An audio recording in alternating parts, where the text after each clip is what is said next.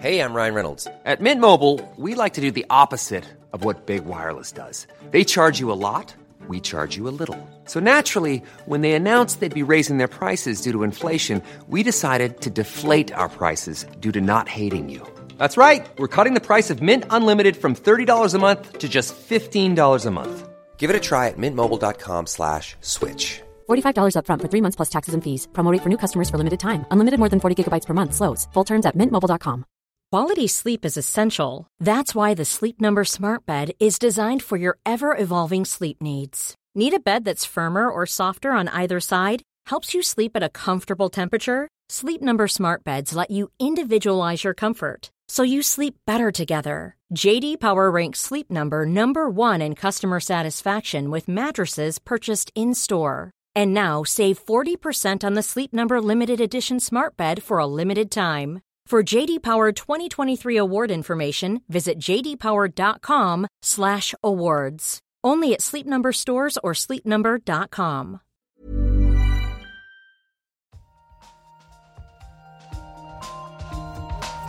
An experiment. We don't know yet. Why is light so fast? Like, it sounds so simple. They had no idea. But now the data speaks. I find this not only refreshing, but at some level astounding. Nature. Welcome back to the Nature Podcast. This week we'll be finding out about alien invasions and hearing about robot blood. I'm Shamini Bundell. And I'm Benjamin Thompson.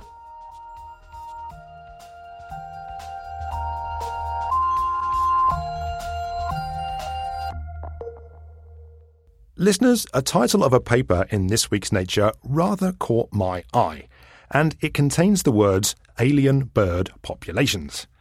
Now, I did a bit of a double take when I saw it, but I have to say quickly, avian extraterrestrials have not been discovered, at least as far as I know. In this case, the word alien refers to non-native species here on Earth that have been moved to a location where they're not naturally found. This happens all the time, says David Redding from University College London here in the UK. The commonest animal species that get moved around by people are livestock, and that's happening every minute of every day. Other ways that species are moved are things like accidental movement of, say, mosquitoes in containers where there's little pools of water. And again, that's happening all the time on ships. And other times there have been deliberate attempts to populate other places with, say, familiar species. So when Britain colonised different areas of the world, they would take British species over with them and introduce them to just feel more familiar and more at home. Nowadays, there is a lot of legislation against the deliberate introduction of species, but in this globalised world, accidental introductions happen all the time. As countless historical examples have taught us, introducing species to places beyond where they're naturally found can have very bad results. When a non-native species becomes established at a new location, it can become invasive and cause serious consequences to the local wildlife, environment and economy. Take the rapidly growing plant Japanese knotweed, which is now found all over the world. This species can crowd out other plants and cause damage to things like property. It's also really hard to eradicate. But non-native species don't always become established, for reasons that aren't entirely clear. This week, David and his colleagues have been combining data on a number of factors to get a better idea of what needs to happen for an alien introduction to establish and become an alien invasion. In this case, the team have been looking at birds. One of the real benefits of this group is just the availability of the data. So we could look at, say, plants that cause a large amount of damage or some insects, but the actual information in order to be able to do a kind of robust and in-depth analysis aren't really there. Whereas when we look for birds, we find that people have not only documented, say, the number of goldfinches that got transported on a ship in 1890 to, say, Auckland, they've also then, we've got records of people spotting them and recording, oh, I saw a flock of 30 goldfinches flying past my window 10 years later. So we've got this very rich set of data that are associated with birds because people just have this strong affiliation for them. The team went back through the records and identified over 4,000 introduction events spanning over 700 species. A lot of the oldest records were related to the introduction of birds eaten for food, such as the ring-necked pheasant, which was likely introduced to what is now the UK sometime between 1042 and 1066 AD. By combining details on the introduction events with information about the bird's biology and what the local conditions were like, the team built up a picture of the most important drivers for a non-native species to establish at a new location. Some of the strong drivers seem to be what's already there in terms of introduced species. So we seem to see this worrying relationship where as we have species being introduced from other groups, say rodents or plants, it also seems to facilitate further establishments. Another important driver is the match between the environment that the species has been taken from and where it's being taken to. Although there are a bunch of interplaying drivers, the team suggests that these are two of the strongest. Moving a bird species to a new location with similar conditions to where it came from seems like an obvious one. But how does the presence of other non-native species make it easier for a bird to become established? It's a bit of a head-scratcher, but David's got some ideas. It could be that introduced species have disturbed or broken up the kind of natural order, and that we have, say, fewer predators, or we don't see the sort of dominant canopy species that normally shade out light. And so there's more gaps in the habitat that means that other species can then come in and use. David said that their analysis threw up some secondary drivers as well, such as how many offspring the bird species produce and the size of the initial founding population. So, if there are so many factors, what's the perfect storm for a non-native bird species to establish? I guess the perfect situation is to be bringing in hundreds of individuals. It needs to have species that live quite a long time and have babies quite quickly, but not too quickly. They need to be able to eat lots of different things and be able to use lots of different habitats. And I guess they need to be introduced to locations that suit them. Elisabetta Brisky from the Guiomar Helmholtz Center for Ocean Research Kiel in Germany works on the invasive ecology of marine species and wasn't involved in this study. She was impressed by its findings, but thinks that future work could look at other groups of organisms to get an even better idea of how non-native species can become established. I think the work is excellent. What I think should be done more is, for example, it's done on birds. For birds, we have very extensive and very broad data set. But this is also a small disadvantage, because why we have all this data? Because many of the birds were intentionally introduced. But what is the problem when we are introducing species? Then we are choosing certain characteristics. This doesn't represent a natural situation. And that doesn't mean that it will always work on accidental introduction. And today, majority of introductions are accidental, because today we know that to introduce new species is not good, and this is what we are trying to stop. Whether or not these introductions can be stopped is a difficult question to answer. But David hopes that by learning more about what makes a species able to establish, future invasions can be prevented. So what we want to be able to do is proactively stop this when populations are really small, because once they've established, it's almost impossible or extremely costly to get rid of them. And so if we're going to stop that, we've got to understand what combinations of species and locations are most at risk. That was David Redding from University College London. You also heard from Elisabetta Brisky from the Guiomar Helmholtz Center for Ocean Research, Kiel. You can read David's paper over at nature.com. Later in the show, we'll hear about the researchers who've come up with a new way to define the unit of pressure, the Pascal. That's coming up in the news chat. Now, though, it's time for the research highlights, read this week by Noah Baker. Crepes are a European favourite. The thin pancakes, typically filled with sweet or savoury treats, have been delighting us for decades.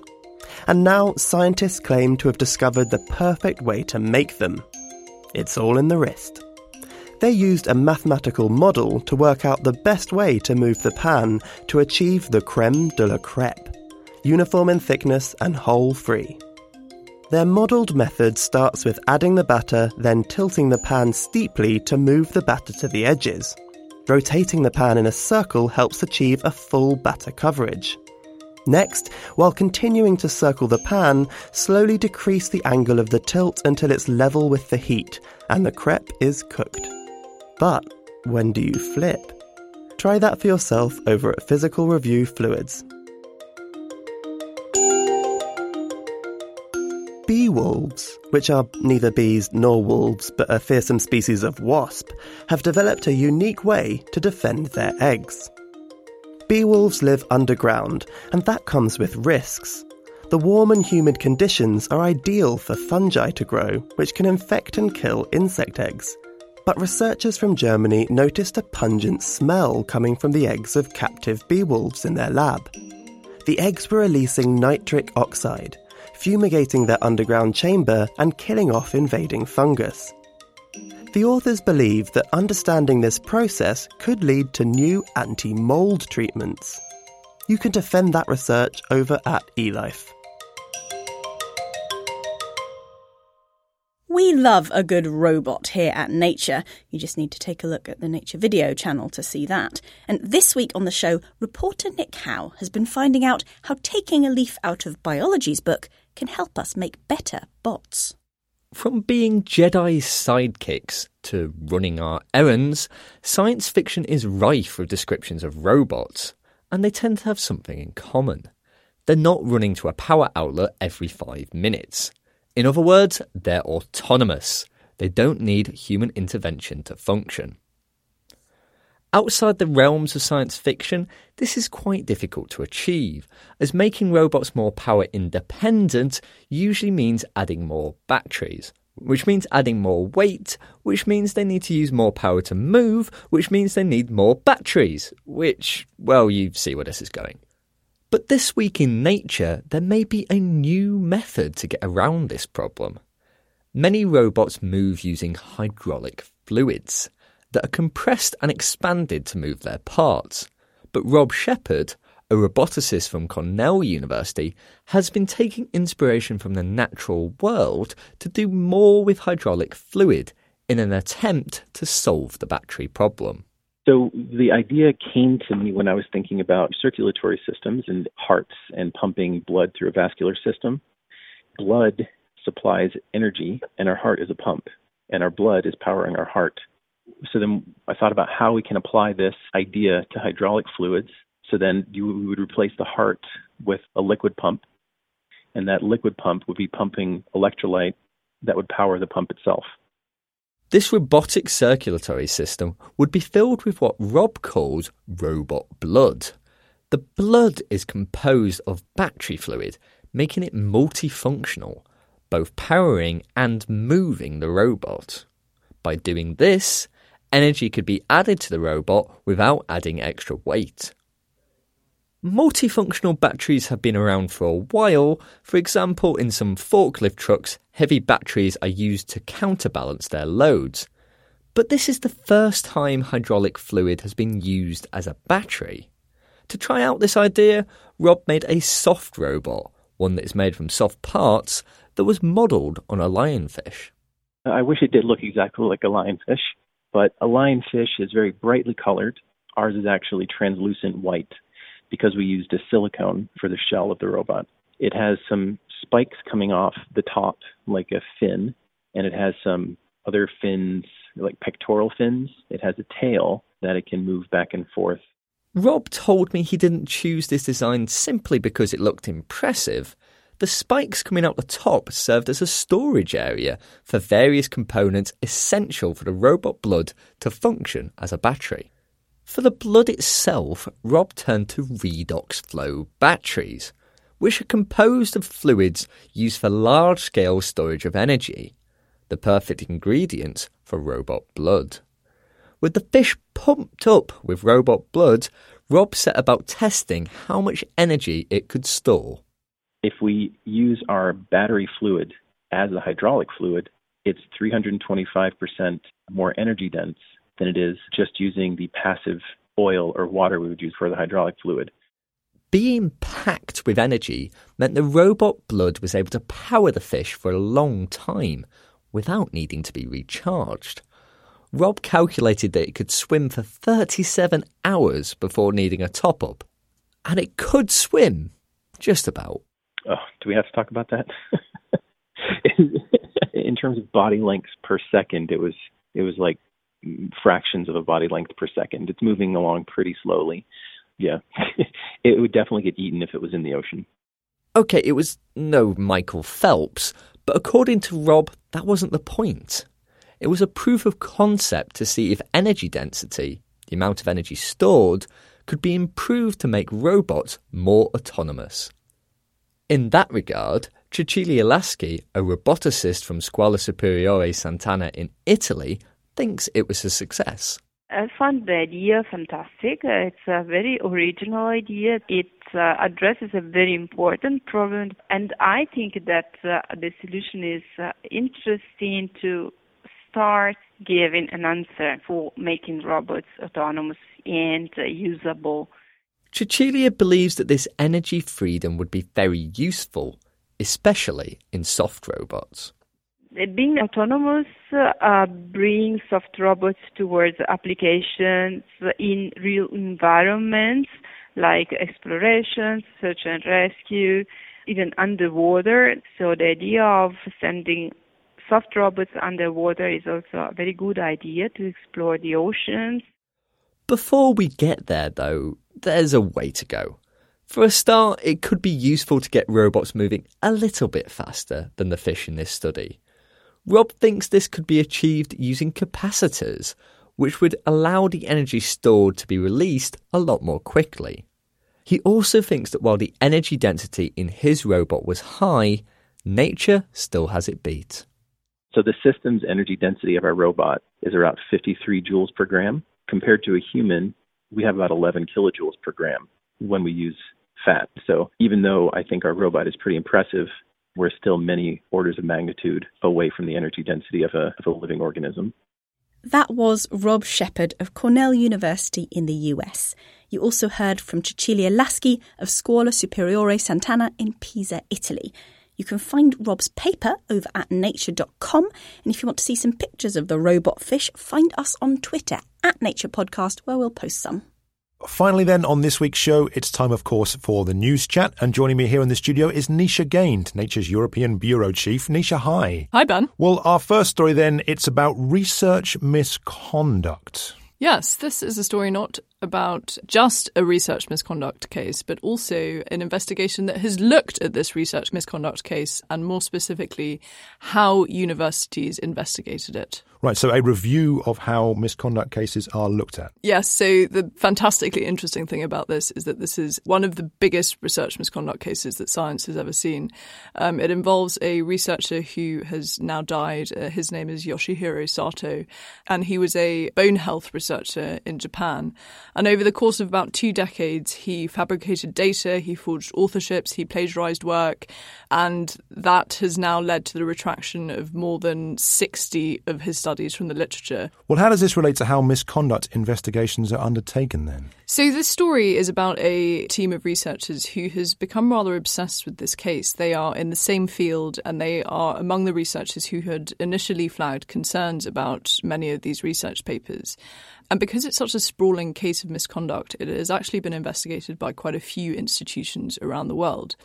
And our story looks at the analysis that this team has done into 4 particular university investigations, 3 by universities in Japan and 1 by a university in the United States. And so we have this really detailed look at whether these investigations are adequate and rigorous, because there is a growing disquiet in the academic community that says actually universities can't police themselves on misconduct and that there has to be some improvement on this front. And how does one go about then assessing the quality of a misconduct investigation? So what these researchers did, and they are led by Andrew Gray, who is at the University of Auckland in New Zealand, they assessed these reports against a checklist that is designed to help universities make sure that their investigations are robust. but their analysis showed that they were frankly inadequate. They said that all of them were unacceptable in quality and rigour. And presumably the researchers hope that their research will help increase the rigour of future misconduct probes. Yes, they say that their mission here is really to improve the policing of misconduct and fraud. And they say that their study here demonstrates that, in fact, overall, a lot of university misconduct investigations are poorly conducted and opaque. And they hope that sort of illuminating the quality of these investigations will help others take notice and to improve rigour and transparency in these probes. Well, let's move on to our second story today, Nisha. And, well, it's a bit of a pressing issue. Correct. This is a story all about pressure and how researchers are redefining what pressure means. I mean, a few months ago, the standard units of, the kilogram, the Kelvin, and a couple more, ampere and a mole, I think they were redefined. Is pressure the next one up on the list then? Well, yeah, so metrologists are now looking to redefine pressure. The difference between pressure and the units you just mentioned is that pressure is what they call a derived unit compared with those units which are base units. They are the most fundamental units of measure. So the process here works in a slightly different way. But in essence, metrologists are trying to redefine the Pascal, and a lot of that focuses on the way that the Pascal is measured in its most fundamental way. And that involves updating mercury-based methods that date back nearly 400 years. Well, I'm going to show off here and say that the thing used to measure pressure is a manometer. How is the manometer being updated? So some researchers in the US at the National Institute of Standards and Technology, they hope that the manometer in a few years will be obsolete because they have developed a new device that does what the manometer does, but does it better. And it's called a fixed-length optical cavity, or FLOC. And pray tell, how does the FLOC work? So the main thing to understand here is that these researchers are trying to propose a different definition of the Pascal to the one that is generally accepted. I'm sure it will be familiar to loads of listeners that the Pascal, or pressure, is defined as force per unit area. But instead, they propose that it can be defined as energy density. And the FLOC uses this principle to measure or realise the Pascal. Now, rather than being mercury-based, which is what manometers are, the FLOC uses lasers to probe atoms in a confined space. And from that, it works out their density. And from that, using a fundamental constant of nature, researchers can then derive pressure. Well, what are the advantages then of this new way of doing things? So there are a couple of advantages, and one is this concept that I just mentioned, that the unit will now be linked to a fundamental constant of nature.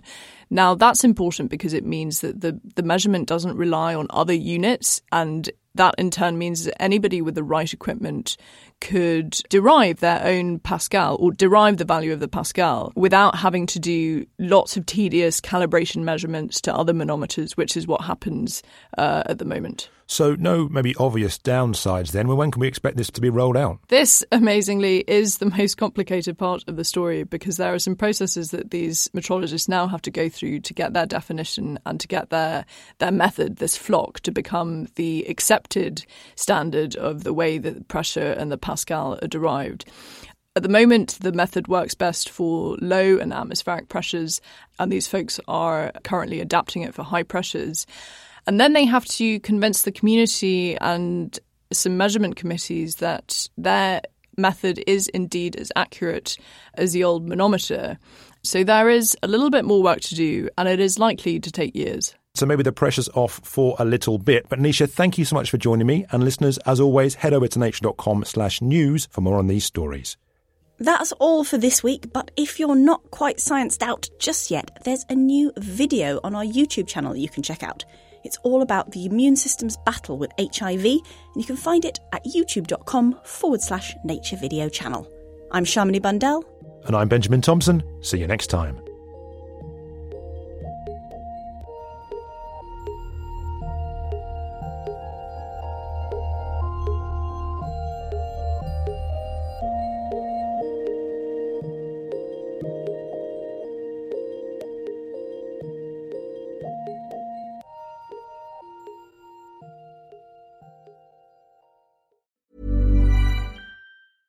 Want flexibility? Take yoga. Want flexibility with your health insurance? Check out United Healthcare Insurance Plans. Underwritten by Golden Rule Insurance Company, they offer flexible, budget-friendly medical, dental, and vision coverage that may be right for you. More at uh1.com. Cool fact, a crocodile can't stick out its tongue. Also, you can get health insurance for a month or just under a year in some states. United Healthcare short-term insurance plans, underwritten by Golden Rule Insurance Company, offer flexible, budget-friendly coverage for you. Learn more at uh1.com.